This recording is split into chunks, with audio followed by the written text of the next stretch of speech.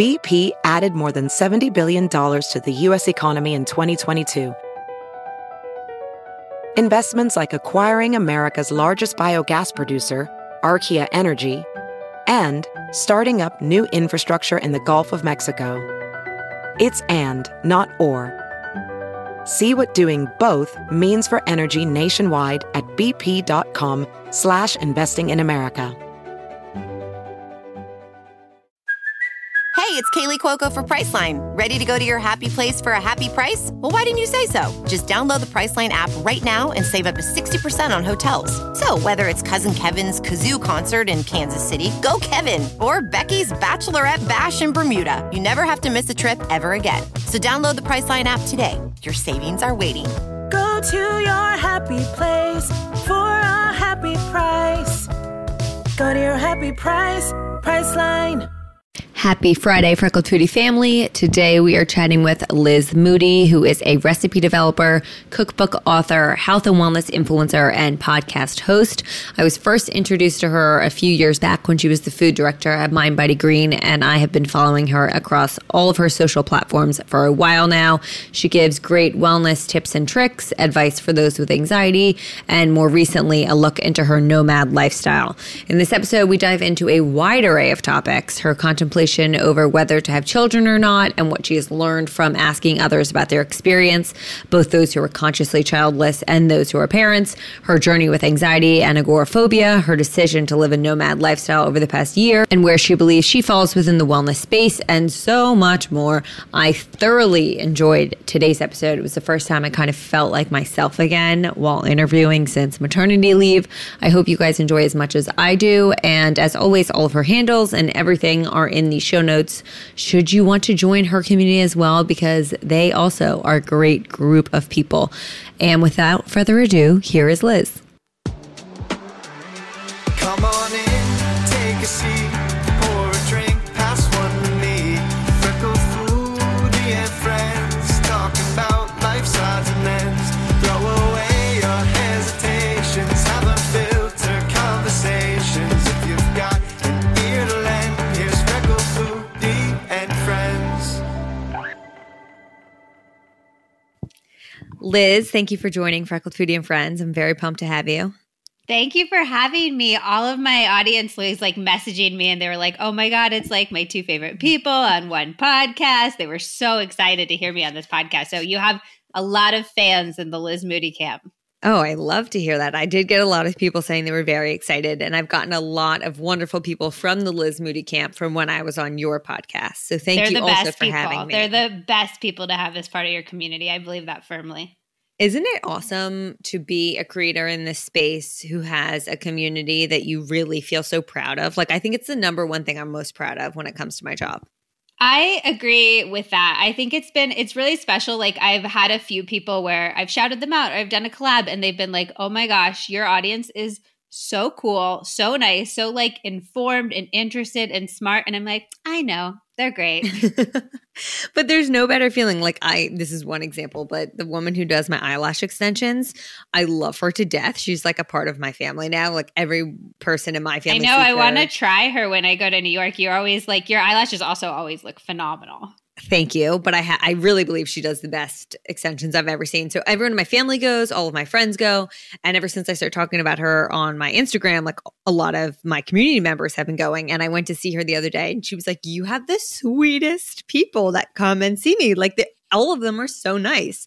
And it made me so happy. I can't wait to do meetups again, because I feel like back when I was doing meetups and like my book tour and stuff, it was so cool because the people who would come, I was like, oh, like, you're people I'd be friends with in real life. And that's like, that makes it feel just so much more fun on a day-to-day basis. And when you can like share really vulnerable stuff with your community and they're like, we got you, girl. And like, it just, it's like, oh, these are good people. And sometimes when I'm feeling sad about the world or the state of the people in it, I'm like, well, there's 250,000 really wonderful people in it. So that makes me feel a little better.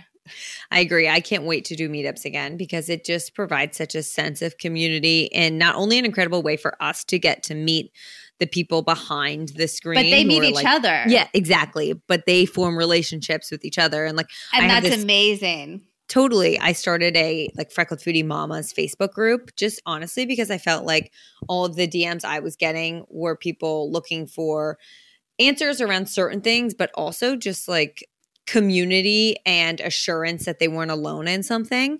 And I started this group being like, who I don't know who will use it. Like I have a Freckled Foodie community on Facebook and like it's not very active at all. I feel like not many people are on Facebook, but this moms group has showed up. There are posts all day long. Like all of these women, they're wonderful. I'm talking about potentially trying to do like virtual stuff with them in the meantime before we can do in-person stuff, but like people connecting in different cities because specifically I can speak to like as a mom, you want people who are going through it at the same time, maybe in the same area just to like commiserate. I know that sounds awful, but like, well, and I feel like your talk about it community, you've sort of built a community where honesty is put up on a pedestal and vulnerability and sharing the things people might not share. So I think that would translate to parenthood in a really beautiful way.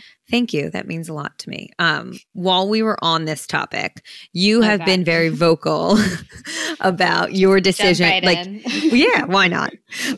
You've been very vocal about whether, like, not whether or not, but that you are trying to decide whether or not you want to have kids. And I really respect you for that because I don't think the latter is discussed enough that there is an option to not have children. It's almost expected of everyone and it's not what everyone actually wants. Yeah. And especially for someone to be vocal about the process leading up to that decision, I think is very beneficial for a lot of people. So I'm curious where you stand at this time while we are recording it. I think maybe like slightly more leaning towards having one child, like a little bit later into my 30s. I think that it's been a really interesting process. So I started off with being like, I don't know whether I want to have kids. I feel like there's not a lot of information out there about the actual benefits and negative elements of having kids. And I think there's pros and cons to every choice you make in your life. So I did this podcast series called The Pros and Cons of Having Kids, where I had on people who were childless by choice, people who I had on a really wonderful lesbian couple who had to go through the whole IVF process and sperm donation and all of that. I had on an OBGYN who spoke to, I was like, is childbirth really terrible? And she was like, yeah, you got it. But she's also a mom of an only child, which I think is another choice that people sometimes can judge, why aren't you giving your kid a sibling? It's like, once you've had one, you need to have another. And I was just trying to kind of get the honest reactions of people because I think it's really hard. Nobody's going to say like, I don't want this child, this human that I brought into the earth. But I think what I was surprised by was when stuff was anonymous, a lot of people said stuff like, I don't know if I like my life better now. Like I love this person so much, but I don't know if I'm more satisfied with my life as a whole. And I miss who I was before. And I miss having my time and things like that. And then there was a lot of parents who were really thrilled with the decision as well. It really went both ways. And I think something I've realized in recent months is how much of the conversation around parenting is really just people almost like, it's one of the biggest life choices you can make. It's one of the ones that's hardest to walk back on. Like a lot, you move somewhere, you don't like it, you move somewhere else. You start a job and you don't like it, you get a different job. You can even get divorced. Children are there forever. I mean, like God forbid anything happens or whatever, but like it's a permanent choice to become a parent. And so I think when you hear people's thoughts on it, it has a lot more to do with wanting the most permanent choice they've ever made to be validated than it has to do with what their real feelings on it. And I think that comes out in a lot of the conversations that you see happening online where people are like, I can't believe you would choose not to have a child, or I can't believe that you guys aren't talking about how terrible it is to be a parent, whatever. It's just looking for the validation on both sides. And I think what I've come to is that they're both really beautiful and valid and wonderful options for people. I also think it's crazy that we're within the first, 50 to 70 years of women even really having the choice not to have children. And so we're in the very nascent phases of this cultural conversation even beginning. And I think that it makes sense that it's going to be an emotional conversation. It makes sense it's going to be an uncomfortable conversation. But I also think it's important that we have it because the role of being a woman in this world has shifted so dramatically over the past half century. And I think acknowledging that and acknowledging the arc and shape of history in the decisions that we're making is important. So all of that said,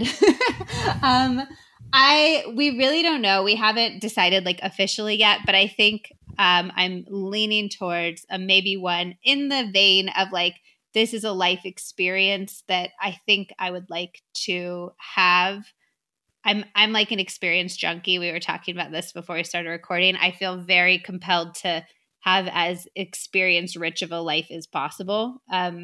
So I think I'm leaning in that direction, but don't quote me. Well, it's obviously always something you can always change your mind on until the moment. Until you can't. Until it's permanent. But I agree that I think this really is a conversation that's becoming more of a topic that people are willing to discuss. But again, because it's so permanent and because the people who have chosen to have kids, you can't go back on it. I think there's a lot of emotion when it comes to it. And I also think there's just a lot of judgment when it comes to parenting in general.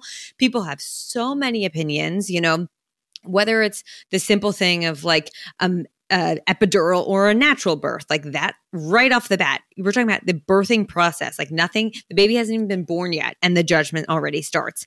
And even I think that's such an interesting thing too, because like, where does that come from? There's no other painful thing a person would like. You would never be like, oh, I chose to get my wisdom teeth out without using anesthesia, and everybody would be like, wow, you're so powerful, we love you. Or you're like, you would never be like, oh, they're gonna do like appendix surgery, and I was like, no, I'm gonna just try to power through, and like if I can't, I'll go for the epidural. And it's like, it's fucking crazy. Like, it's just, I just find it so, like, if you want to do an unmedicated birth, great for you. But I actually, like, don't understand where the cultural construct of, like, applauding one versus the other actually comes from, when it seems like it's just, like, every other thing that's painful in the world, we're like, oh, we have painkillers for that. Great. Like, let's use them.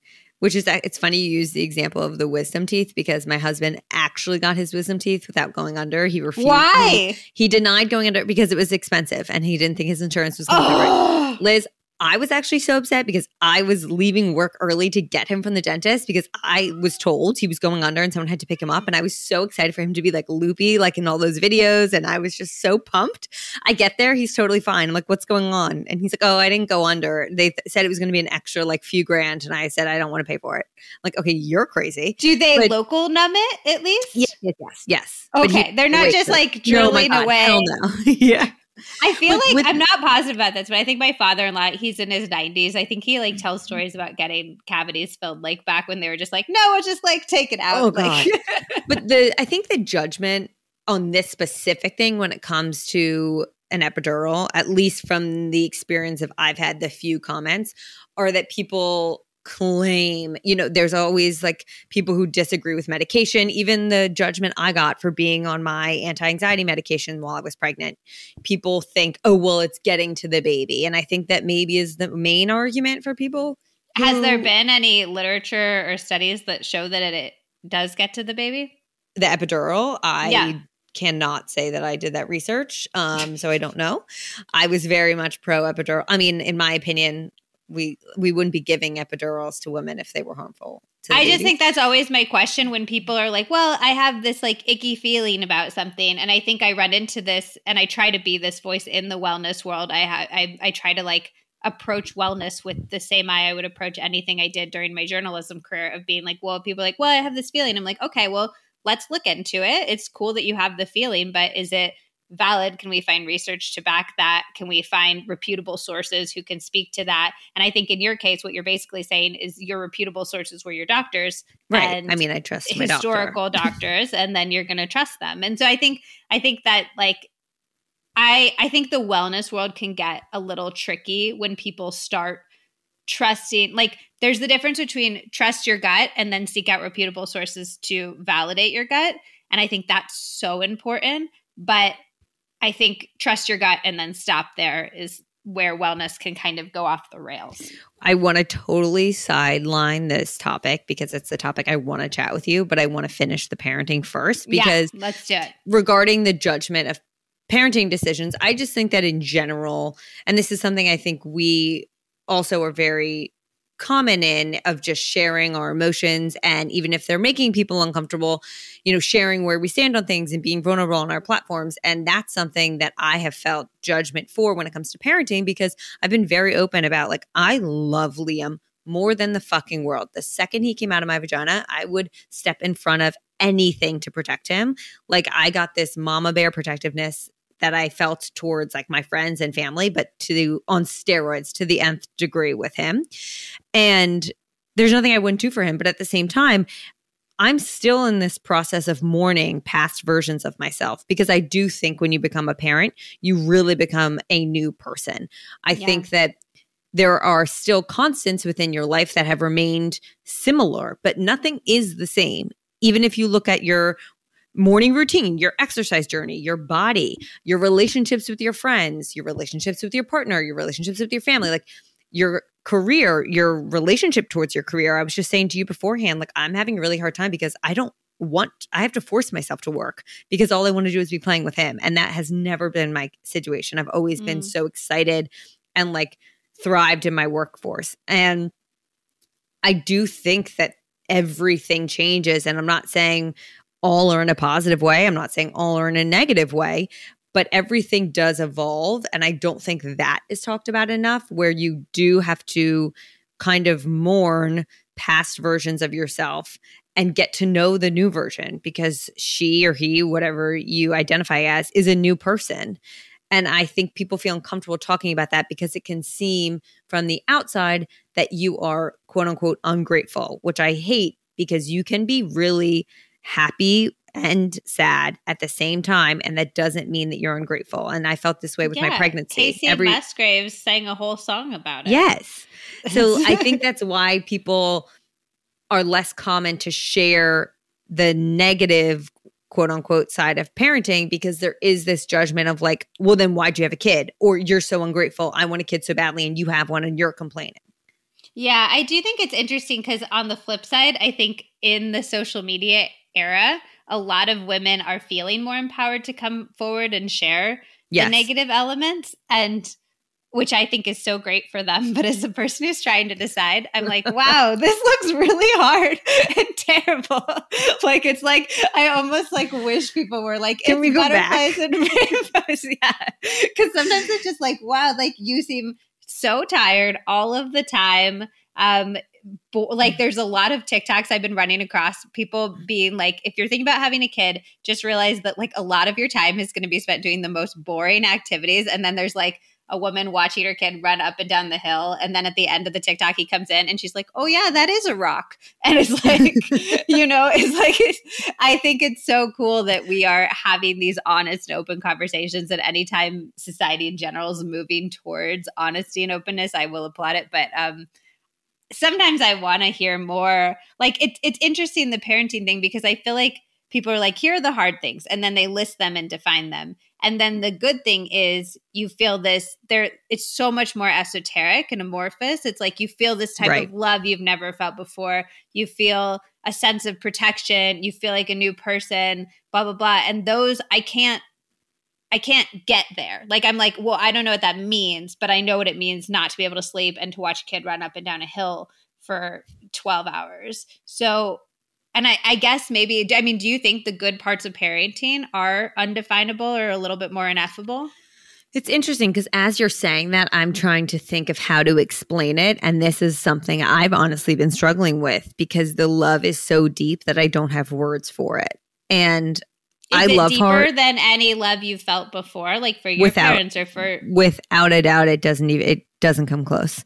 I love Joe so much, but this is like a love I have never, ever tapped into.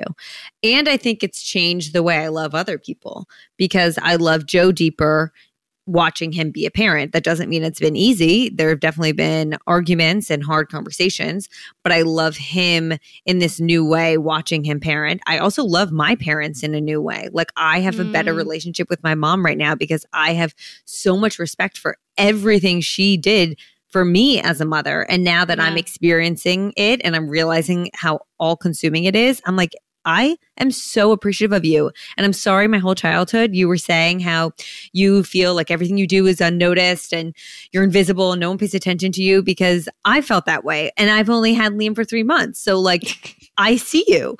Interesting.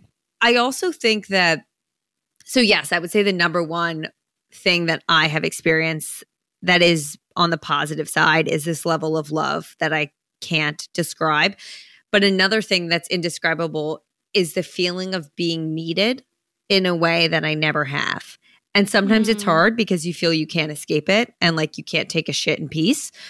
But on the flip side, it's a really rewarding feeling to know that someone needs you so deeply. And I texted my friend, I said, this is so fucking twisted. She's a new mom also. But for the first time, Liam was like throwing a crying bitch fit. And my mom was holding him and then someone else was holding him. And I was like, here, let me just have him. And he calmed down the second he was in my arms. And I was like, that was so wonderful. And I know that sounds twisted to say, but it really was I rewarding. have magical powers.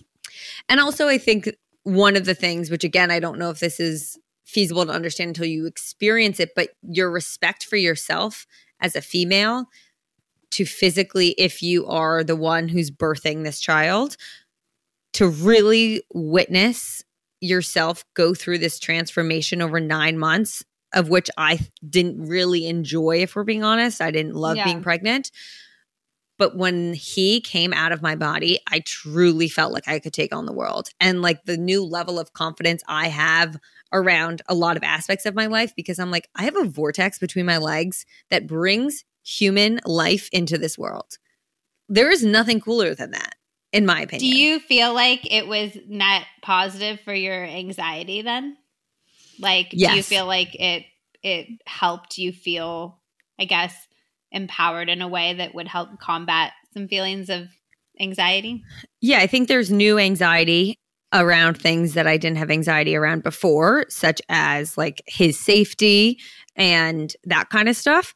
But I said this to Joe in a weird and very surprising way. Being a mom has made me a more chill person, because I don't know if your anxiety is like this, but for me, a lot of my anxiety comes when I have downtime or free time or just space for my mind to wander. I think that's a lot of people. Yeah, I get obsessed over things because I want to control them. And in reality, I'm able to realize they don't matter, like what I'm having for breakfast, lunch, and dinner that day, or how many workouts I'm doing that week, or what type of workouts I'm doing. Like that's when I tap into my somewhat orthorexic thinking in the past. And now there is no time to worry. And even if there is time, those things seem so not important to me anymore, then I just don't care. Like we went on a family trip recently and I showed up and my sister had like planned all this stuff. And I was like, oh, where are we going to dinner while we're in the car? She's like, this is so different. You would have like been the one to research all the restaurants. You would have planned the dinner. You would have had the menu up. You would have known what you're getting. I'm just like, I have to show up because there's other things I have to worry about. And these just can't take up brain space. And so it's made me a more chill version of myself in other ways. I think that's one of the most intriguing and positive parts about having a kid to me is I think anxiety, and I say this as somebody with extreme anxiety, is a somewhat narcissistic disorder. Like it's you planning a future and planning and fearing a future that nobody else is experiencing in your head. You're basically living in a world that you've created in your head. And so it's very self-focused. And the fact that having a child makes you have to be so extremely other focused. And I don't think I'm like a self-focused or narcissistic person in my life. Like I think a lot about Zach's needs and my family's needs and my friends' needs. And I'm a pretty attentive, sometimes too much, and that gets me in trouble, like person. But to have so much of your focus not be able to be in your head and in your own worlds and scenarios you're building and have to be external, I think would be really good for me.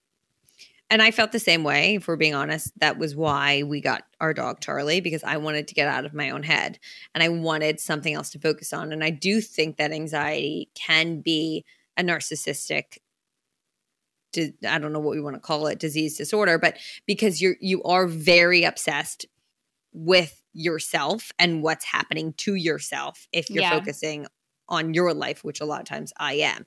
And again, doesn't mean we're narcissists, but it's just hard for us to get out of that mindset. And I'm glad you brought up anxiety, because that was something I wanted to chat about with you. We talked a lot about it when I was on your podcast, but for those people who are listening who haven't listened to our episode or who don't listen to your show yet, can you walk us through what your journey? Are they doing? Yeah, what are they doing? Can you walk us through your journey with anxiety? Yeah. Like short version or long version? We can do short, so then we'll dive into deeper topics with questions. Super short. I've always been like somewhat of an anxious person, but I have felt like had ways to deal with it. And then when I was in college, I got really into drugs and partying, and I was traveling by myself in Brazil, and I smoked a joint while I was anorexic, and I had a seizure by myself at a Bob's Burgers while asking for my burger without ketchup. And I thought that was like I kind of like woke up in the hospital and the guy gave me chips. The doctor is like a really, it was like a hospital they would take anybody who didn't have insurance to in Brazil. And it was, there was like a guy bleeding out next to me.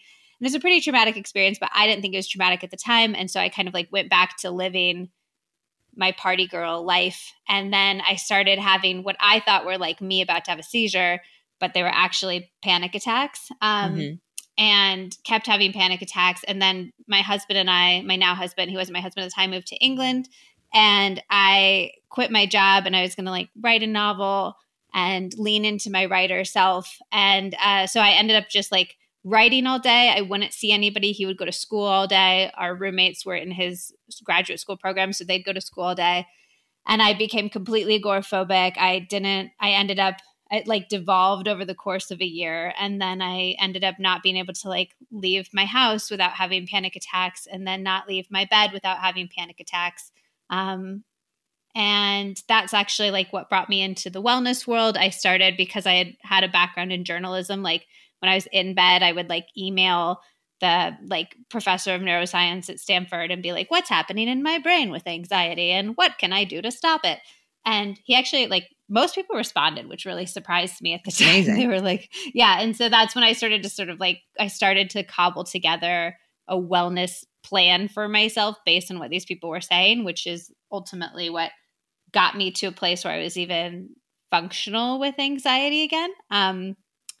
And then a lot of other stuff happened, and now I'm here.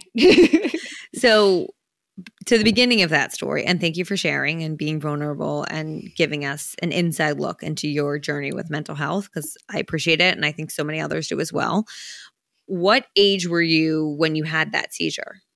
I was 19. Okay, so young. And did you ever find out what caused the seizure? So a lot of people, like every doctor I've said, is I bought my weed in the favelas in Brazil, which is like, it was like really shitty weed. And every single doctor I've talked to is like, that weed was probably laced with something. And I was like, always like, no, I'm sure it wasn't. I'm sure it was my body malfunctioning. But the older I've gotten, I've been like, the weed was probably laced with something. But also, I don't want to be like triggering to anybody, but I was at an extremely low body weight as well. And the only information I got from the doctor at the hospital was that I had extremely low blood sugar. So I think it could have been a combination of substance and being so underweight and unhealthy. I mean, that is a recipe for disaster many times. Yes. But I think it's so interesting because I normalized it for so long. I was like, I wasn't doing that many drugs. I wasn't that underweight. So it must have been my body. And it's really only, and like, I really have had a hard time getting to a relationship with my body where I trust my body. I trust in what it can do. I trust in what it can provide me, because I was so loath to accept that it could have been these external shitty things I was doing to myself. I was like, no, those were normal. And my body was fucked up. And it's been a really weird adjustment process of being like, those weren't normal. You were putting yourself in really extreme and shitty situations. Do you think you felt that way because at the time you wanted to continue those things that you were telling yourself were normal? Maybe. I also think I was looking for like reasons to trust anything outside of myself. Like I think I had a lot more trust in the world around me and the other people and a lot less trust in myself and my body. Also, further context, my mother, when I was 2 years old, got in a horseback riding accident, and she ended up being in a coma for like a year and having some frontal lobe brain damage as a result of that. And her and my father got divorced as a result of that. And it was something I internalized from a really young age, that these like 1 in a million negative things that can happen to your body, whether it's like a crazy accident or like when they're like, your chances of cancer are so slim. And I'm like, no, like the 1 in a million stuff happens and it like destroys lives. Like if that accident was this little moment, I mean, it was a huge moment, but it had this just huge ripple effect. And the older that I've gotten, the more I've seen the ripple effect on my entire family. And so I think I didn't have faith in myself and I didn't have faith in the universe, but I had faith in what was in between that, if that makes sense. Like I had faith in like other people are drinking and doing drugs, so that must be fine. And like other people are traveling around Brazil by themselves, so that must be fine. And like this was the time where like Mary-Kate and Ashley and Hilary Duff and Lindsay Lohan had their like bobblehead bodies, and that was being like the height of fashion and glamour and media. So I was like, that must be fine. So I put all of those things in like the bucket of must be fine. So it was like either I wasn't fine on the inside of the circle, or the whole universe at large also wasn't fine and like didn't have my back in that way. Yeah. Does that make sense? Yes, it does. And I think, again, it's almost like similar to a conversation with parenting. It's hard to like tangibly describe the feelings and emotions and why we're thinking these ways. And I want to say that I'm very sorry for what happened with your parents and your mom specifically. And I totally get where you're coming from a perspective of that 1 in a million happened to you. And so it's really hard.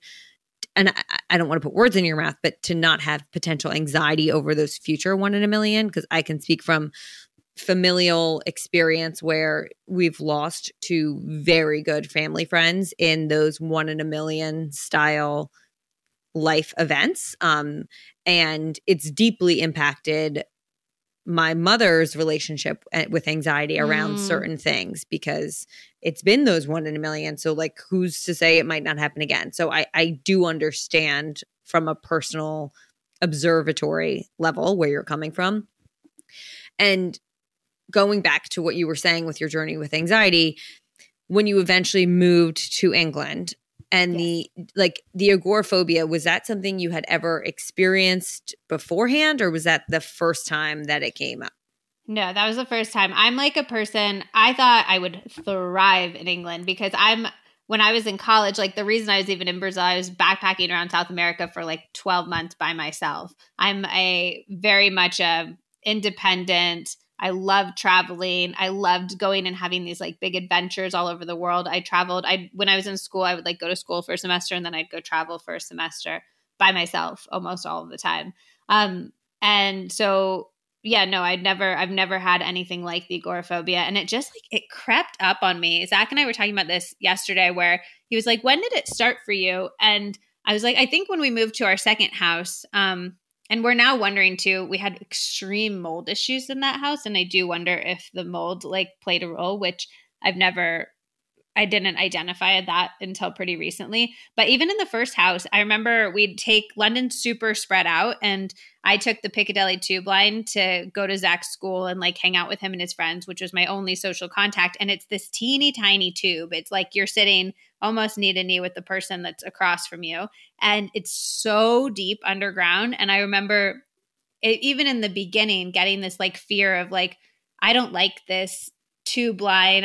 And then I stopped wanting to go to his school, and I hadn't identified that being like the beginning phases of it. And then it was interesting, you were saying with anxiety, having your mind wander can be a really crappy feeling. And that was the second place it started to appear, was waiting in line. And I've actually since learned that waiting in line can be a huge trigger for people with anxiety. A massive trigger for me. Yeah, it's because you're stuck. You're stuck. You don't have something to do. Stores. And I started like leaving my cart and like not being able to finish the checkout process. And that was my next sort of like, oh shit, you can't check out at a grocery store. This might be a sign of a problem. But yeah, it sort of like crept up, and it was like one little thing and then another. And then the day that I realized it was a real problem was Zach invited me to go watch like a rugby game in a pub with his friends. And I literally realized I could not bring myself to go, and then I was like, oh shit, this isn't great. Yeah. And I got a therapist, and I would go to therapy every week. That was the only time I left the house. I would have a panic attack on the tube there, and then I'd have a panic attack on the tube back. But the therapy itself was quite helpful. I wish it was like now, or maybe it wouldn't be better, but like now I'm like Zoom therapy all the way. It's wonderful. It is very nice to not have to go to my therapist's office. I'm not going to lie. And I'm curious because I actually thought about you the other day.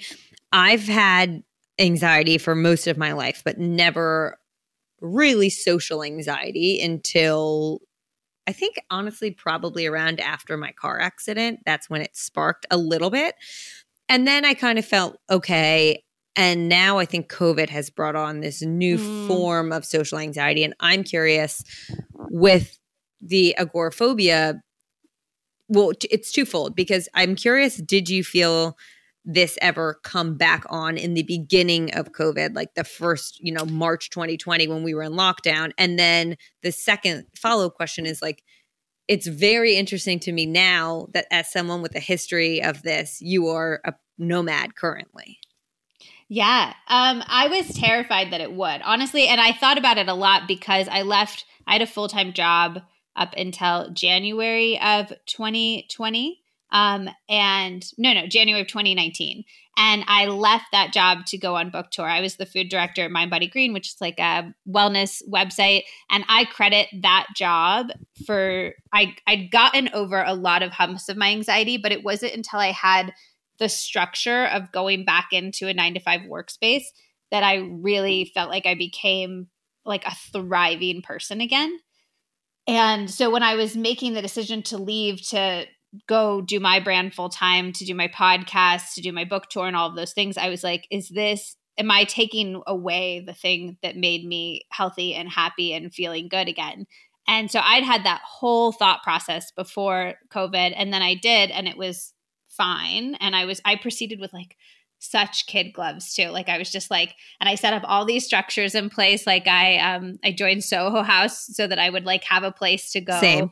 And like just to have people around me. And then when COVID happened, so I had this like 1 year of kind of like thriving without that structure. And then COVID happened, and I had this whole thing again of like being like, oh, is this going to come back now that outside really isn't safe? And a lot of my anxieties were around the notion that outside wasn't safe. Right. But I didn't. I actually like feel like I had anxiety periods and not. But I think an interesting thing, at least for me, about my anxiety is that often I've been preparing for a pandemic in my head for like 15 years.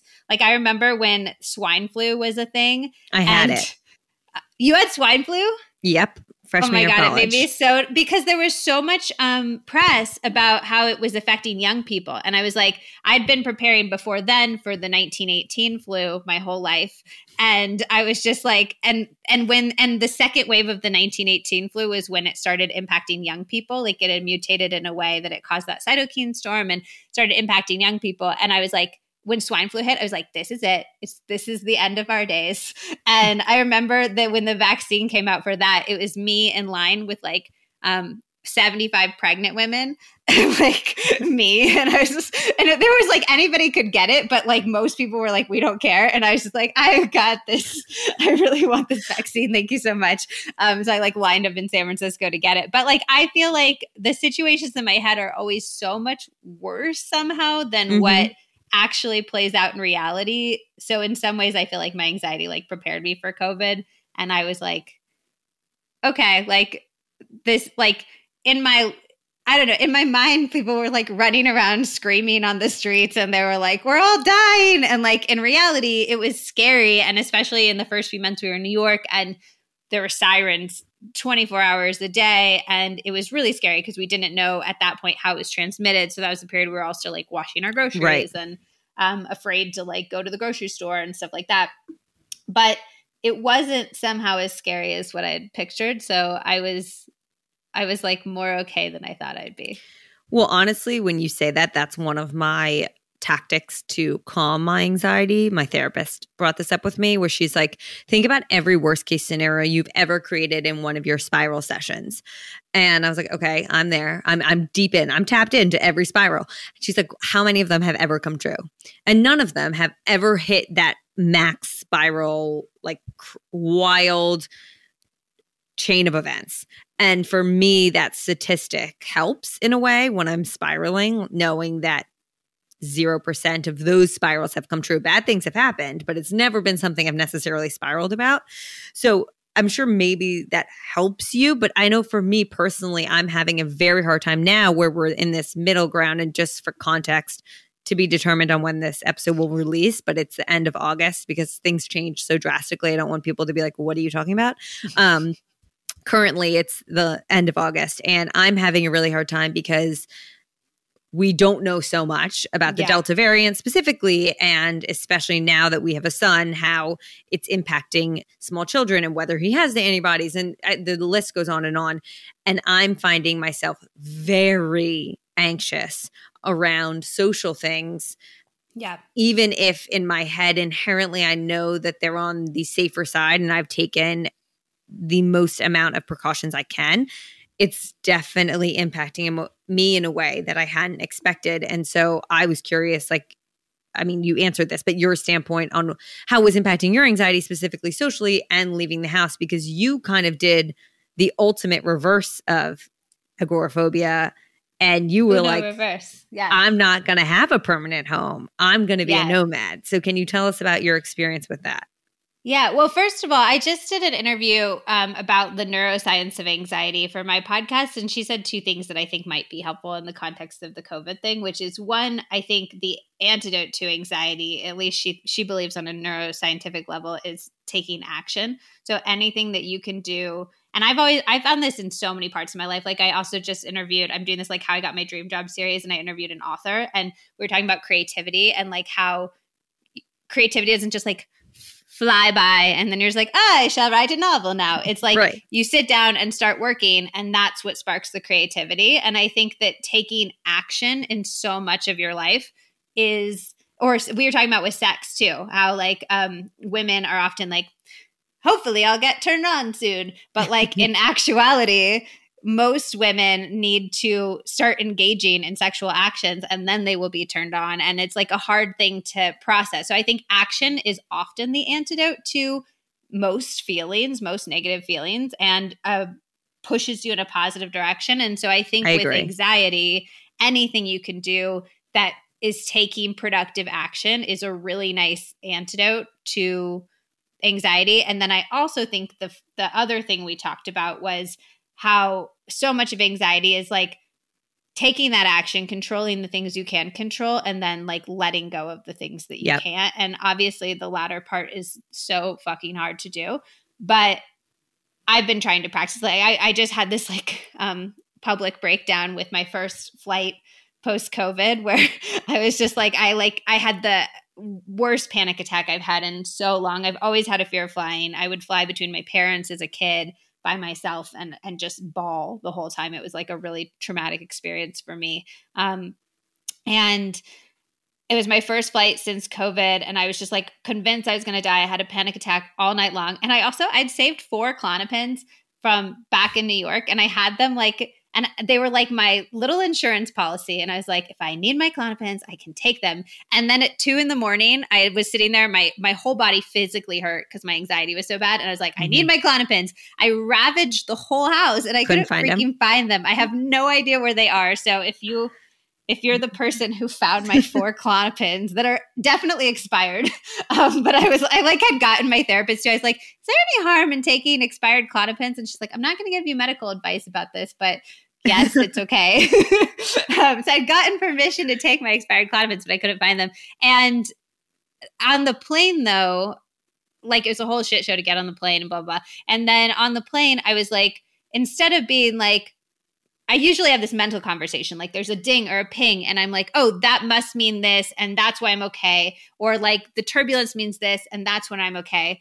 And I realized that that was just me trying to control the things that I couldn't control. It was me trying to like grasp for these tiny semblances of control in a situation that was totally out of my control. So instead of doing that on this flight, I think I was like so just like mentally beaten down at the point I got on that I like my mind was maybe more open, but I instead adopted this mantra, I trust the pilot, and this is out of my control, and this is an experience that I can practice letting go of control in, and I trust the pilot. And so instead, when there was turbulence, instead of like even looking out the window and being like, are we flying through clouds? What's going on? Blah, blah, blah. Or if there's a ding or a ping being like, I don't know, did the plane slow down a little bit? Did it speed up? Who knows? Blah, blah, blah. I was like, I trust the pilot. This is a situation I can practice being out of control. So I do think that letting go of control is a muscle. And if we can assure ourselves that we've controlled everything that's realistically within our control and then practice working that muscle of letting go of control, it can be a really positive thing for us. And the flight back was one of the best flights I've ever taken. And it was Klonopin free, not by choice, but it was. I agree. I think the letting go of control is a huge muscle that we need to exercise and flex as often as we can. And for me, like just to give an example for anyone listening who's looking for ways to give up control, something that I found really helpful is like food is something that I've always, not always, but within the past 10 years of my life, search to control. And 2 years ago, it really became aware to me how much I was trying to control it. And so an exercise I did with my now husband, or I guess it was when we were dating or engaged, was giving up control over dinner some nights. And I'd say, I cannot tell you what we're ordering. I'm not cooking dinner. You are totally in charge of putting a meal in front of me. And it seems so easy to many people. And so like, why is that a hard exercise? But for those who struggle with control, specifically if food is one of those arenas, it's a really nice way to flex and exercise that muscle because it slowly starts to bleed into other arenas and areas of your life. And I know personally, like it's something I've become way better versed in letting go of control. Obviously not with everything, but with certain things. Well, and I think thinking of it as a muscle is really comforting because then it's like even in times where you like might fail and be like, no, I actually do need to order. It's like, okay, but you still work that muscle a little bit. And it makes it feel like when you've gone through this hard thing of when you have ceded control, you're like, this is progressive and productive. And it's going to add to not only ceding control in this area of my life, but also recognizing the ability and when I need to do that in other areas of my life. And it makes it feel better for me because it makes it feel like that plane flight wasn't in isolation and just something hard I went through, but it's actually me working those muscles to have bigger gains. I don't know what the muscle people say in the future, Big gains, all about the gains. Big gains, yes. Yeah, big muscles. Do you feel a sense of control or out of control by choosing to live in like different places month by month or week by week, whatever it's considered? I think both. I think, first of all, I think it's really important to recognize from a scientific perspective that I'm a Sagittarius moon. And so I think it's really important. You're so serious. I'm joking. I was just going to say scientific. Like, are we? I was letting you finish because I'm trying not to cut people off. You were just your face. Liz, what the fuck are you talking about? I'm a Sagittarius moon, which means I have wanderlust in my spirit.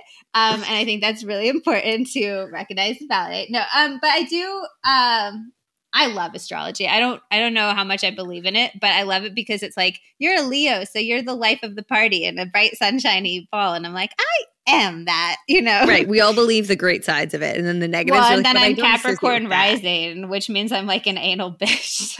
There's that side too. My astrology friends assure me that's why I get anything done in my life. So I'm supposed to be grateful for it from that perspective. But it's both. So I think that it really feeds into this, like, I love traveling. I also think that I love feeling like I I have momentum and propulsion and I'm moving forward. I like change for the sake of change. I think in its worst days, it can veer into like running from myself and not being able to sit still and feel comfortable. But on its best days, I really do think that it's a beautiful thing to like get to experience the world and evolve and change and grow constantly. And I'm always seeking that out. And so I think that nomad life really, really feeds into that for me. It's also nice from an anxiety perspective because if we get a house that's like too close to a highway and it's really loud, or there's like a weird light that goes on and off in the middle of the night and impacts my sleep, I'm like, well, we're here for a month and then it's over. Whereas in our New York apartment, we got the parlor floor apartment and it was so beautiful, teeny tiny, but really beautiful.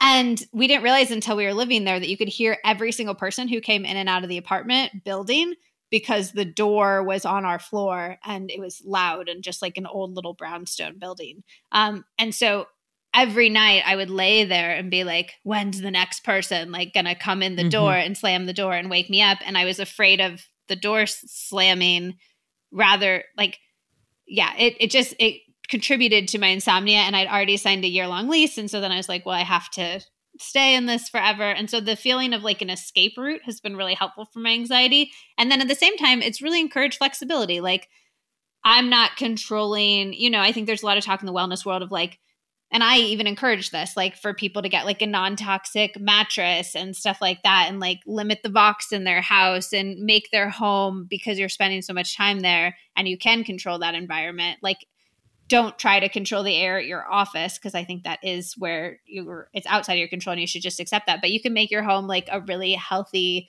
safe haven environment. And I can't do that right now. And I think it's been really good for me to let go of that, to be like, I'm sleeping on some toxic chemicals and I'm okay with that. And like, that's going to be fine for me. And then do the little things I think that we can do. Like we travel with our sink water filter and our shower water filter. The latter is for vanity as much as it is for health. I have one for vanity purely. It changes your life. That was like probably the best thing to come out of England is the water's so hard there that my hair was chunky. And one of my British friends was like, you need to get a shower filter. And I was like, oh, what? And now I'm like beautiful hair, beautiful skin all the time. So if you don't have a shower filter, get a shower filter. It's the best $30 that you will ever spend in your life. If you live in Jersey, definitely get one. The water is so harsh in Jersey. In the world. It's just like it makes your hair and skin look good. And I'm just like, if you're spending money on hair and skin products and you don't have a shower filter, you're missing the boat there. But yeah, it's like it's been a really good exercise in like letting go of the things that I can't control and enjoying and embracing them. And then, having these little things that make it feel like home. Like we travel with our bedding, which I love. And we travel with a cat who makes it feel like home everywhere that we are.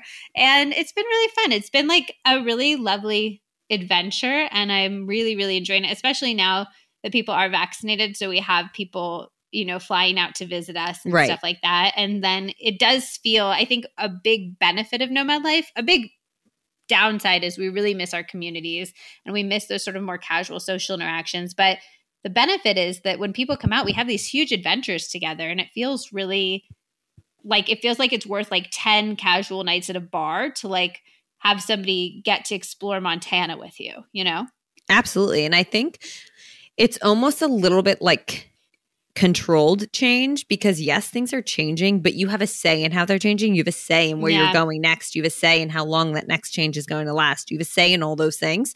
And I think it would almost be a very good experiment for someone like us who struggles with giving up control. And I also want to say, I mean, you're living my dream. Like when COVID like started, I turned to Joe and I was like, I mean, should we go like just live wherever? Like this is our time. It's now or never. Like you're working from home. He shot it down very quickly. He's a way more structured, and I'm structured too, but I have that little bit of like, should we just say fuck it and like run with the wind or go with the wind, whatever the saying is. And he shot it down, and then I got pregnant. Obviously, then that kind of got tossed out the window. But I am like vicariously living through you for your content or through your content. So if you guys are interested in this nomad life, because I'm sure you have 10,000 questions about it, I'm just go watch Liz's page because she explains it all more in detail, and like you can be jealous of her new life from your. You can be jealous, but I also do think nomad life is interesting because it's like any other type. I mean, you live in New York City, and I'm sure you're privy to all the like glamorize your life New York City social media content that exists. And I was too when I was there. Like I was definitely the person when I first moved to New York when I was in my early 20s, where I was like, that was my personality. I was like, I live in New York, and thus I'm immediately cooler than anybody else I meet. And this is just like validated why I'm a cool person on this planet. And I come from like a pretty small town. And so that was like, I thought it was so cool. But like, I do think nomad life is like anything else. Zach and I have like this secret podcast on my Patreon where mostly it's where I can like not be embarrassed or any, like just kind of really, really, really go there. And Zach and I did one yesterday about the pros and cons of nomad life. And I think that there are a lot of cons and there are a lot of pros. Same with having kids. Same with everything. So much in life where like, that's the answer. If I go nomad life, I'll be happy. If I move to Paris, I'll be happy. If I have a kid, I'll be happy. If I choose to be childless, I'll be happy. If I find a partner, I'll be happy. And it's like, no, you'll be happy at times and you'll be sad at times. You'll maybe like Casey Musgraves, be happy and sad at the same time. And I think that we often, and I think social media really plays a big role in this, we think that one life is like worth being jealous of. And it's just kind of like we're all people doing our day-to-day thing, and there's always good parts and bad parts. And nomad life is exactly the same as that, as anything else.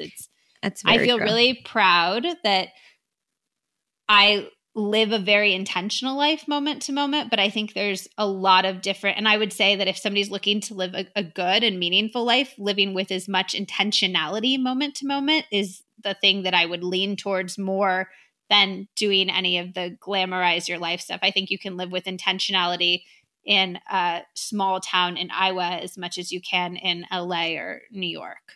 Yes, I totally agree. And I think the concept that anyone has all happiness in their life or all positive and no negative, no sadness is bullshit. So don't even begin to compare yourself to anyone who's trying to make it seem otherwise. I want to quickly go back before we finish because I don't want to take too much of your time, but the conversation that we sidelined, because I also think it ties into what you just said about when you're a nomad and, you know, you're not sleeping on the toxic free mattress and all of these things that wellness industry has kind of thrown at us. Yeah. I felt it's very easy to be all consumed by, and I am like their target demographic. And when I first started to dive into and get interested into the wellness space, I became all consumed by it. I thought I had to do everything. I thought I needed everything. I had all of the appointments. You know, I was filling up all of my time. It's being sold to me. And I think it was right when COVID hit, a mix of my accident and then COVID 2 years later, making me realize that I don't need all those things because they no longer became accessible to me like so many other areas of the world that they're not accessible to. And it made me realize, oh, I don't need all those things to feel my best or to be the quote unquote healthiest version of myself or to be a part of the wellness industry. And exactly what you said with your nomad lifestyle of like giving up control over certain things. I think it's easy for consumers and people who are looking at this world from an Instagram lens per se and are being told that they need all these things by the hundreds of influencers they're following to feel really overwhelmed and to feel like to live a healthy life, they need that thing that they're being sold. What is your opinion on the wellness industry as of late? And where do you think you stand within it? So I think a few things. I think one of the most important things to remember is that stress has been shown in studies to literally be more detrimental to your health than almost any of the like little things that we're trying to tweak. So when people come at me and they're like, I don't feel like I can like enjoy being in a restaurant because I think about like the toxic cleaners and if they've used like canola oil to cook my food or whatever, I'm like, the stress that you're feeling about that is truly more detrimental to your health than any of these little nitpicky things that you're focusing on. So as much as possible, I encourage people to view the bombardment of the wellness stuff as almost like a chance to work on the stress around that and the letting go of control, like we have talked about. Second, I think that everything is like about the dose. The dose makes the poison for basically everything. So if you do nothing in wellness, but focus on the things that are the biggest, that take up the most of your time or take up the most of your exposure. So like stuff that I always recommend to people is like filter your water because you drink a lot of water. But should you not eat like chips every week, like once a week? No, because that's not like a huge exposure for you. If you have a makeup thing that you really like that you're going to wear out on special occasions, like that's not going to impact your health. What you do the vast majority of the time impacts your health far more.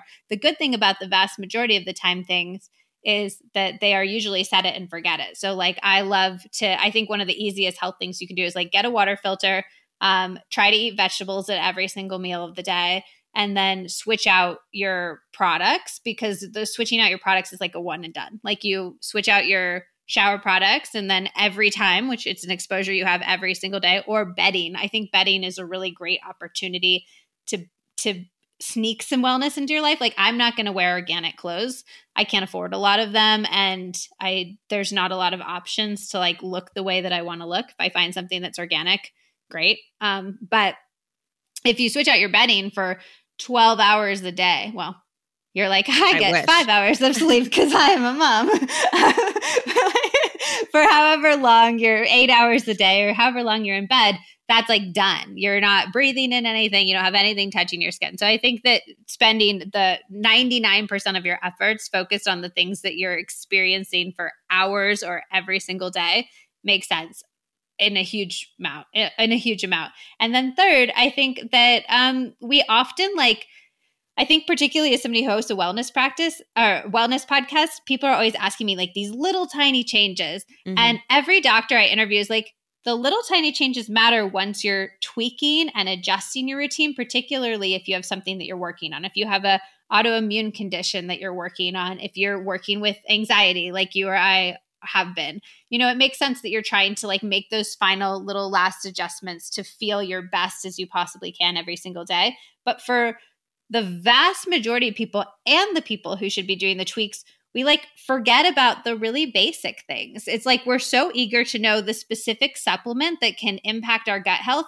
that we forget that the single most important thing we can do for our gut health is just to consume as many plants as possible, and also to not stress, because stress has a really negative impact of your microbiome. So like I think until you are moving your body in some way every single day, until you're eating a vegetable at every single meal, and until you're doing some sort of stress mitigation practice, whether that's meditation, breathing exercises, or something like that, you're kind of wasting your time to be trying to get into like the nitty gritty stuff, because those three things are going to have a far more drastic impact on your health. And then if you got those and you're like still wanting to tweak, dive in, like go do all the little nitty gritty tweaks and stuff like that. But we're so eager for these like little, like what's the next little thing? And I think that that's where it's capitalism. When you're asking yourself, what's the next thing that I need to be healthier or better, rather than like, do I have my baseline covered? Then that's probably capitalism that's like gone into your head. Well, we all want the easy answer that will fix things with no effort. And that's like the magic pill everyone's searching for, whether it's— But I also think that there's then I think in an ideal world, we should be asking, how can we make those baseline things easier? Like that's a huge part of the type of content I try to focus on is like, if eating vegetables is really hard at every meal, how can we make that exciting for you, delicious for you, easy for you? That's like my whole smoothie like obsession. It comes from that. Like, how can we make it easy to eat vegetables? If doing some sort of stress relieving practice is hard for you, how can we work on that? Working out, I think, is funny too, because everybody's like, what's the best workout for anxiety? What's the best workout for hormone health? And every single doctor I interview is like, the best workout is the one that you actually do every day. And so I've started giving myself permission to like move. I have to move my body every day, but I am not strict about whether that is turning on 90s music and dancing until I'm a little bit sweaty, or going for a walk, or doing like a YouTube workout or a Sculpt Society workout. It's like mine is all walks right now. And it's been so wonderful to give myself grace. And my movement is walking with Liam or literally dancing with him, and like 10-minute Sculpt Society exercises. And honestly never been happier when it comes to movement. And I feel really great about that. And I agree. I think we all just need to focus on the larger things that are in a interestingly confusing way, easier to control, but often ignored. Yeah. So I do have one thing just before we go for your smoothie. I know you're a smoothie aficionado. I would love for you to help me. I love smoothies, but the task of putting one together in this new motherhood role in the morning and then like cleaning a blender, like the whole thing seems so like too much for me. Yeah. So I'm going to need you to brainstorm on how we can make this easier and better. I have practical tips and less practical. My favorite trick with the cleaning the blender is to just leave it out until your husband gets frustrated and cleans it himself. It works pretty much every time. I can't say it's great for a relationship, but I think that's that good. would be probably the straw that broke the camel's back with Joe, because he already takes on majority of the housework, and he probably killed me for that one. But it is actually easy to I don't know why I can't bring myself to clean my stupid blender. No, but I know literally, it's easy, but you like, rinse there's something it about it. You put I know. dollop of soap and then you blend the soap, and that's what you do. But like, it's just, I can't explain it. Like, it just feels No, so I know, I get overwhelming it. to So- me, and then it's like taking up so much space on the drying rack. I'm thinking about getting a NutriBullet just so it's so fucking small. Well, something you could like wash in your dishwasher, I think, for sure. For the actual making of the smoothie, I have a few options for you. One is you could take it upon yourself to like once a week make smoothie packs. So Yeah, I like you thought put about all that. of the ingredients in a plastic or like a stasher bag or something in your freezer, and then it's just dump it in and blend it. Two, and I thought this was really cool. I have a mom friend who does this. She has a TaskRabbit come over once a week, and they do meal prep for her. So they'll do smoothie prep. They'll put smoothie stuff in a bag, and you can literally put all of your ingredients just in a stasher bag, and then you dump it in your blender with water on the day that you want to prep it. But they'll also cut vegetables in certain quantities, kind of like making her own, like one of those Blue Apron boxes or something like that. Yeah. It's super affordable. She pays them, I think they get like, $30 an hour. They're there for 3 hours. But then instead of ever ordering out food all week, they just have like home cooked food ready to go. And I think that was like I think that thinking about, yes, that's expensive, but it's like, one, if you would just default to ordering out, which is what I do when I don't have food prepped in any way, shape, or form,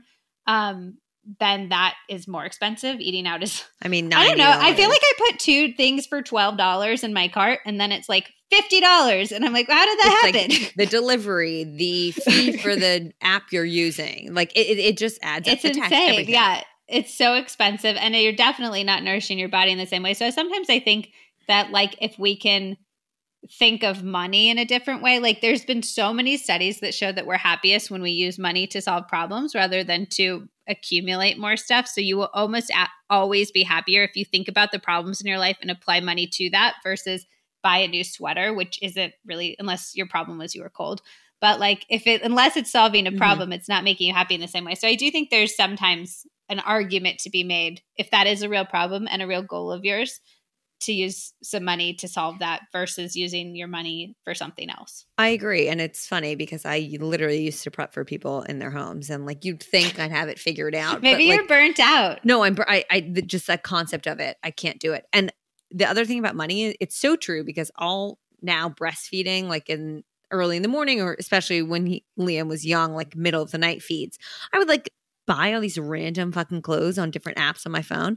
And in the moment, it would feel so rewarding. And then they'd come and I'm like, I don't need this. And it's like a serotonin in the moment. I'm running a UPS return facility out of our apartment, and Joe's ready to kill me with all the boxes. So I agree. Although Putting that's money- its own feeling too. I feel like the feeling of like every time I return stuff to UPS, I'm like, Zach, I just made $500. And he's like, that's not how that works. Yep, I'm the same way. It's his own feeling of accomplishment for sure. Yes.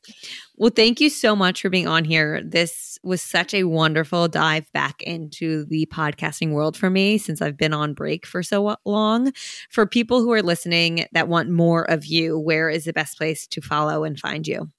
Yeah, so I'm 4 words, 2 phrases. I'm Liz Moody and I'm Healthier Together. So I'm Liz Moody on Instagram, on TikTok. My website is lizmoody.com.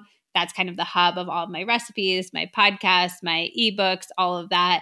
And then my podcast is called Healthier Together. I have a great episode with you on it. It's for my Thriving Through Anxiety series, where I interview wonderful women about how anxiety might have even been an upside or a positive in their life. And I love that episode that we did. So definitely go listen to that. And then Healthier Together is also my cookbook, which people still buy. I was like, is that something I should still be talking about? Yeah, you definitely been should. A few years now, but it's still a thing. Yes, all of that will be in the show notes for everyone, so it'll be easily accessible. But Liz, thank you so much. This was wonderful. Thank you for having me. This was so fun. Well, hello, friends. I have missed you. I figured this was a better episode than ever to kind of hop on here and talk about what's been going on in my world, given that Liz so openly shares her struggles with mental health that she's dealt with in her life. And, you know, I obviously chat about mine and you all know mine, but obviously if you follow on Instagram, you're aware that shit wasn't going too well for me. And I'm recording this right now. It is Wednesday of like this week. And I think I'm potentially coming back onto Instagram on Friday. So maybe later today, if you're listening to this in the morning, the day this releases. For context, we can rewind a bit.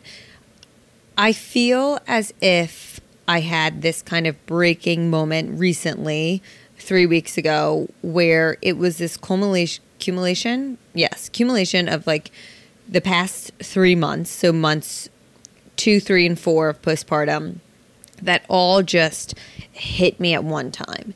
And I've been talking a lot about this with my therapist, where it almost felt that when I delivered Liam, I was so hyper aware of postpartum anxiety and depression because I've struggled with those things, not postpartum, but in general. And so I was obviously hyper aware that that was a potential reality for my future.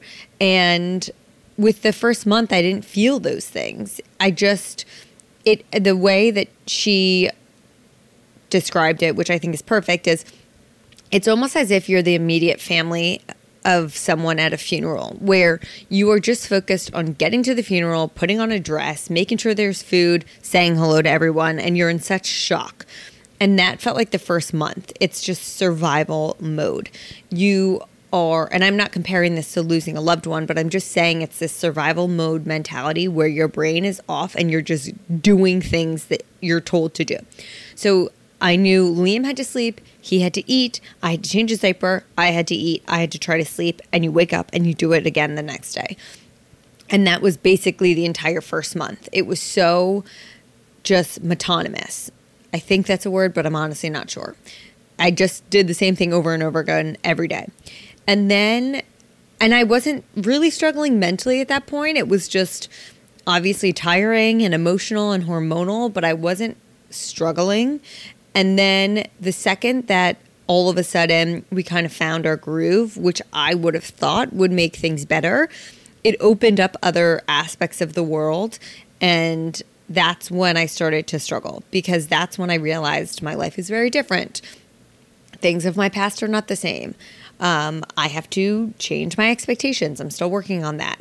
I have to reprioritize everything in my life. I have to really assess what matters and what doesn't, and what gets the amount of time and what doesn't. And it just, I don't know, it's been rocking me a bit. And I think I've been trying to convince myself that I'm okay. And there was this moment where it happened right after that COVID scare with Joe. And so I had been parenting Liam alone, and it was also when he chose to go through his 4-month sleep regression. And so I was also sleep deprived. And there were just a few days where I could not stop crying. It was nonstop from the second I woke up until the second I went to bed. And I'd be crying because I was so sad. And then I'd be crying because I was so upset that I was so sad. And then I would cry because I felt guilty that I was so sad. And then I would cry because Joe would be playing with Liam and I'd be upset that I can't just be happy and that Joe has to quote unquote deal with this, even though I know that he doesn't view it that way. And he's never in my entire existence ever made me feel guilty or bad about anything when it comes to my mental health. But at the same time, it's hard for me to not go there and be like, this must suck for him to have to deal with this. And it was just everything. Every single thing made me cry. And everything just felt really, really heavy. And I felt like there was this cloud over me, and I have for the past 3 months, that I can't escape. And I just feel like I felt like a shell of myself. And I've been really confused and really unsure what to do, who I am, what's even happening. And it's scary because who knows how long this lasts for, and everything feels so permanent when you're in it. And I think the hardest part of this all is just wanting to be happy and not being happy. And the only time I feel like myself and my best version of myself and happy is when Liam is in my arms. And I don't mean like when we're like playing on a mat or when I'm breastfeeding. I mean when I'm literally just holding him and looking at him and talking to him. And in that moment, I'm fine. And then the second he leaves my arms, I'm like, what is happening? Who am I? Why is everything so difficult? And the simplest things seem so hard to do. And why can't I just be happy? Thank you, Charlie. If you hear him, I'm sorry. We're going to pause for a sec. Okay, while I paused, my batteries died, my recorder. So let's just hope that that entire thing saved. And if this is choppy, that's why. Where were we? So I honestly was just like, I just want to fucking be happy again.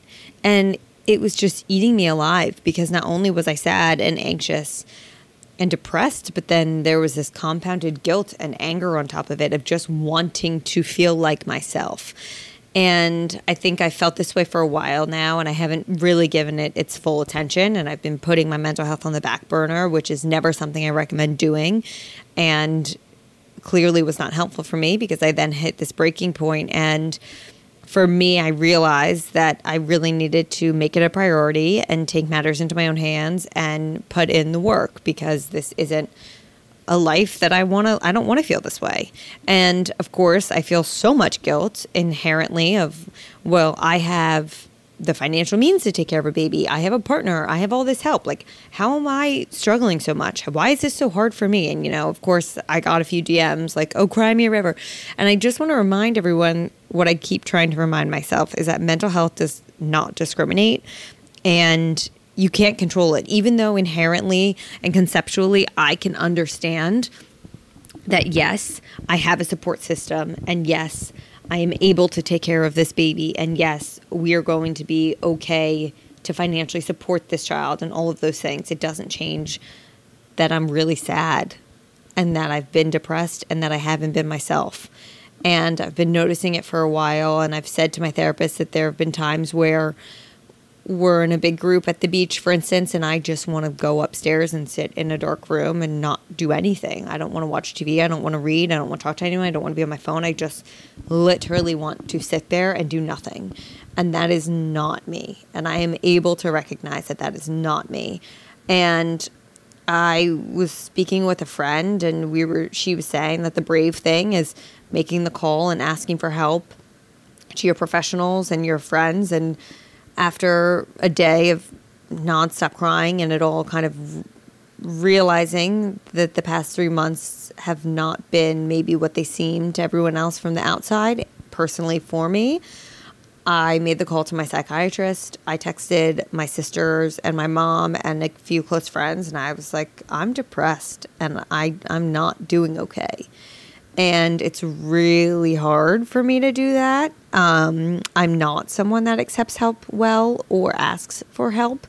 And it's really easy for me to just go into overdrive and convince myself I'm okay and throw work at it and focus on that instead of myself. And as a people pleaser, it's really hard for me to do what I ended up doing of calling my management and saying I need a break and we have to put all of these partnerships on hold. I'm sorry. We have to tell these brands that I can't commit to the agreed upon dates of content. And also, to you guys, I feel so much gratitude for this community that I also feel the need to show up, and I feel like I don't want to let you guys down. And so part of me really wanted to continue to share and take you on this journey and be there for all of you, because I know so many of you are going through similar things or are learning about this or interested, and it's really hard for me to fully shut off. but I was very aware that it was what needed to happen, because simultaneously not feeling like myself, I was over consuming social media, and I was completely looking outwards instead of looking inwards. And I was doubting myself. I was criticizing myself. I was comparing myself to everything around me. And instead of focusing on me and what I need and who I am and what I do best and what I want to do, I was just taking in too much noise, honestly. And it wasn't helpful. It was detrimental. So I completely have been off the apps for 2 weeks, not even consuming, obviously not putting stuff out there. I have not been doing work. I've been like in and out of a few things that kind of had to be done on the back end, but really took the time off, which I'm so grateful that I'm fortunate enough to be able to do. But honestly, the past 2 weeks, I've just been trying to tap back into myself and focus on me and really just try to be happy. And so the things that have worked for me, if anyone else is going through this, one, I spoke with my psychiatrist and I upped my medication, and like that is hands down what has changed everything. I'm not going to act like the other things don't help, but I can't ignore that medication is the main thing that is helping me right now. So yay for science and medicine. I've really been trying to commit to my meditation practice again. You guys know I've talked about this on here, that I hadn't been doing it, and the rage I felt for the Peloton that one day was my wake-up call. And it's not like I don't have the time. I spend a lot of time scrolling on social media. I spend a lot of time watching these TV shows. I spend a lot of time doing stuff that isn't important. And why am I not making that a priority? So I've been meditating again. I've been journaling every morning, which for me, I have felt such a pull to journal ever since Liam was born, and I've just been ignoring it. I don't know why. And it is so freeing for me to write and just let my emotions out. And I've been journaling in the morning, but then I'm also really trying to block off time for creative writing throughout the day. Something I've really been struggling with when it comes to work is just feeling like I'm constantly in response mode, and I'm waking up and immediately responding to things, whether it's emails or DMs or texts or whatever needs to get done. And I'm so busy doing that and taking care of Liam and my contractual work with brands that I don't feel I've had any time to be creative in the content that I enjoy doing. And right now that's writing, and I'm really enjoying leaning into that side. And who knows, maybe something comes of it. I'm pondering with a potential idea in the future. I don't know. I'm trying to figure out what I love about work, because I was in a place where I was dreading everything about it. And that's not why I started doing this. I started doing this because I loved it and I wasn't happy in the corporate world. And I don't want to make it something I dread, and I don't want to dread my job. I think it's a bullshit sale to say that every day I'm going to be so excited about every single thing I do. I don't think that exists. And I think that's a false expectation to set for myself. But enjoying what I'm doing to a degree is very important. And I'm trying to lean into the aspects of my job that bring me joy. And right now, that's my writing and connecting with all of you all through that. So I've been doing more of that each day. And then the other thing that has honestly been helping so much is a way that I find joy and happiness. I created a playlist, and I'm going to share it, but I want more suggestions from you guys, so stay tuned for this. But I have a playlist of songs that just are happy dance songs. And every morning after I meditate, I've been waking up like before Liam, and I'm meditating, having my water, my athletic greens, and my coffee. And then I do this, and I poop, and then I get Liam up. And that way I have like my stuff done before he's awake, and I'm not playing catch up all day, because that does not help me. I need my me time. But I put in my headphones and I pick a song. I hit play on the playlist, so a random song comes on, and I just dance like a goddamn lunatic around the living room. The lights are off, my eyes are closed, and I am just moving and grooving. And I'm not talking like cute dancing. I am losing my mind. I am shaking my entire body, like arms up, fully shaking, just letting go of everything and allowing for new energy to come in. And it has been a really wonderful experience. And I know it sounds weird, but it's so freeing. And it's finding joy. It's really enjoyable. And then I've also been trying to finish my showers on cold, which is my way of doing just one hard thing and being like, okay, I can do hard things. I can do this. And waking me up also. Limiting caffeine. I've moved my afternoon coffee to half calf, and eventually, hopefully, I want to drop it, but I'm obsessed with oat milk lattes. And it's an expensive addiction that I don't love, but I love it in the moment. I'll tell you that much. And then obviously I really want to try and limit my time on social media. And I really want to go about my work a little differently. And that's what I'm trying to assess, and stay tuned on that because, you know, maybe stuff will look different. Who knows? But that's kind of my recap of what's been going on. I love you all so much for the kind messages you've sent. You have no idea how much they mean to me. If anyone else is going through something similar, I see you and I love you, and it is temporary. We will be okay. It just takes time, and it takes some of us longer than others, and that is okay.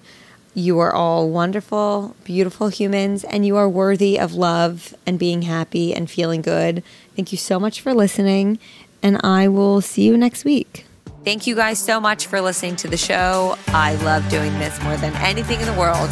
If you could be so kind as to rate and or review the show, share a screenshot on your Instagram story, whatever you feel like doing to show some love, I would really appreciate it. Obviously follow at FFNFriendsPod on Instagram and me at Freckled Foodie for more content.